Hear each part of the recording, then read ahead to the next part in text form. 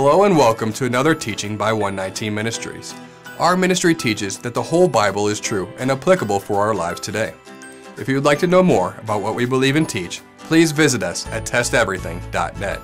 We hope that you enjoy studying and testing the following teaching.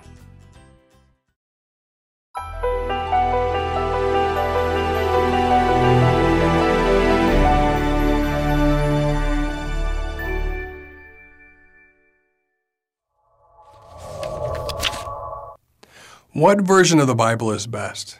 What version do you use? We often receive such questions. In our teachings, we have used the King James Version, the New King James Version, the NASB, NIV, and the ESV.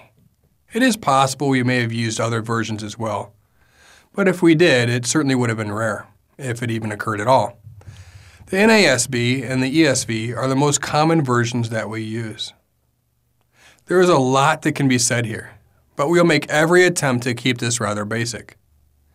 Though it is debated, as a general rule, it is best understood that the best versions or translations use the oldest manuscripts, as the oldest manuscripts are often interpreted as being the most accurate. When it comes to the Greek New Testament texts, there are many differences between manuscripts and codices that are supposed to be referencing the same text. Translators have done a fairly good job of sorting those things out. The King James Version uses manuscripts that are not as old, and that does present problems from time to time. Versions such as the NASB, the NIV, ESV, and a few others use manuscripts that are understood to be more reliable. That is simply a general rule. Different manuscripts have changed, added, or even deleted text. Sometimes translators go with the most common text or the most sensible. Other times they include text, but note that certain manuscripts might provide alternate readings. The NASB does a fairly good job of offering such information in the footnotes. The NASB also makes every attempt to translate as a word for word from the original language. This offers a fairly accurate translation, but it can be rather difficult to read and understood from a practical standpoint. Sometimes the English rendering is simply quite awkward or difficult to understand, and that presents a challenge from time to time. At that point, one might be tempted to visit a different translation that is easier to read. The NIV is a rather popular translation. The reason for this is because the English is written in such a way that it is much more understandable. It is often said that it is written thought for thought versus word for word. As you can imagine, this appeals to many people.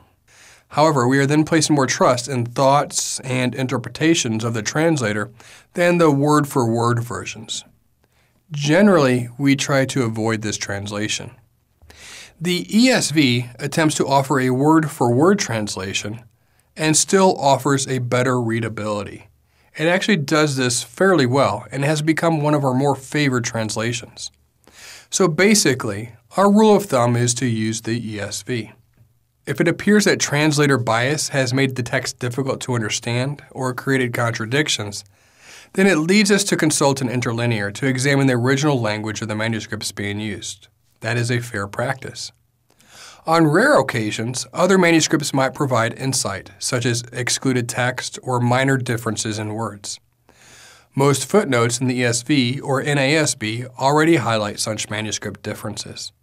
For the New Testament, or the Brit Hadashah, the Aramaic Peshitta is also worthy of consultation, regardless if one subscribes to Hebrew-Aramaic primacy of select New Testament books or not. The CJB, or Complete Jewish Bible, is another Bible favored by many in Hebrew roots. It can slant more toward thought-for-thought translation. In some instances, it relies more on Jewish tradition than the text itself. However, it is often a better alternative than many typical mainstream Christian translations. In many of our teachings, we often pull in many different translations or go straight into the original Hebrew or Greek word from an interlinear to gain insight. The point is this: there is absolutely no perfect Bible translation, but there are certainly translations that one should always avoid, such as the Message Bible, for example. There are several interlinears to consider as well. Strong's is one of the most popular ones, but it has its strengths and weaknesses. Thayer's interlinear is also one that is recommended. Thayer's often seems to have less bias when defining a Greek or Hebrew word. From time to time, you will find that one interlinear over another really does a better job at bringing clarity to an issue. However, just like the fact that there is no perfect Bible translation, there is no perfect interlinear either. There are many Bible translations to choose from. Take a look at this chart, for example. Generally, within your comfort level, going as far left on this chart as possible is considered best practice, unless the readability of the English text is too difficult for you. If it is too difficult, find a version that suits you for daily reading and study. We recommend trying not to go any further right than the NIV. Then, once you have found your version for daily reading, there may be many times in which you realize that the translator intentionally or unintentionally inserted some bias in the English reading. You might have a feeling that something is just off or not right, or perhaps you notice a difference between two or more versions. In such cases, begin proceeding to the versions on the left until some clarity is gained. This will happen, and everyone should have access to an interlinear to support daily study. There are fantastic free tools online, such as Blue Letter Bible. If you have a PC or Mac, we recommend eSword. It's a free program that does not require internet to use daily. If you do not mind spending some money, this software called Accordance is an excellent resource in nearly every possible way. We hope that this was all of some value to you. This by no means is intended to serve as an all-inclusive commentary of the value or non-value of different translations. But we hope that it serves as a general foundation. As you continue to move forward in testing everything, you will naturally begin to see the value in different translations and interlinears. Really, the most important factor is the ability to see problems in various translations and then have the desire and motivation to seek out solutions when those textual tensions occur. We hope that you enjoyed this teaching. And remember, continue to test everything. Shalom.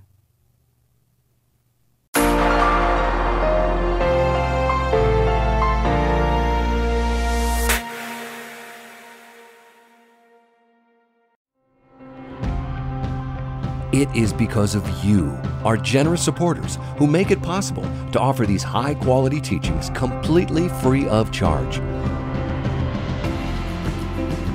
If you feel led to support 119 Ministries so that we can continue this effort, please visit testeverything.net and click on the Support 119 tab.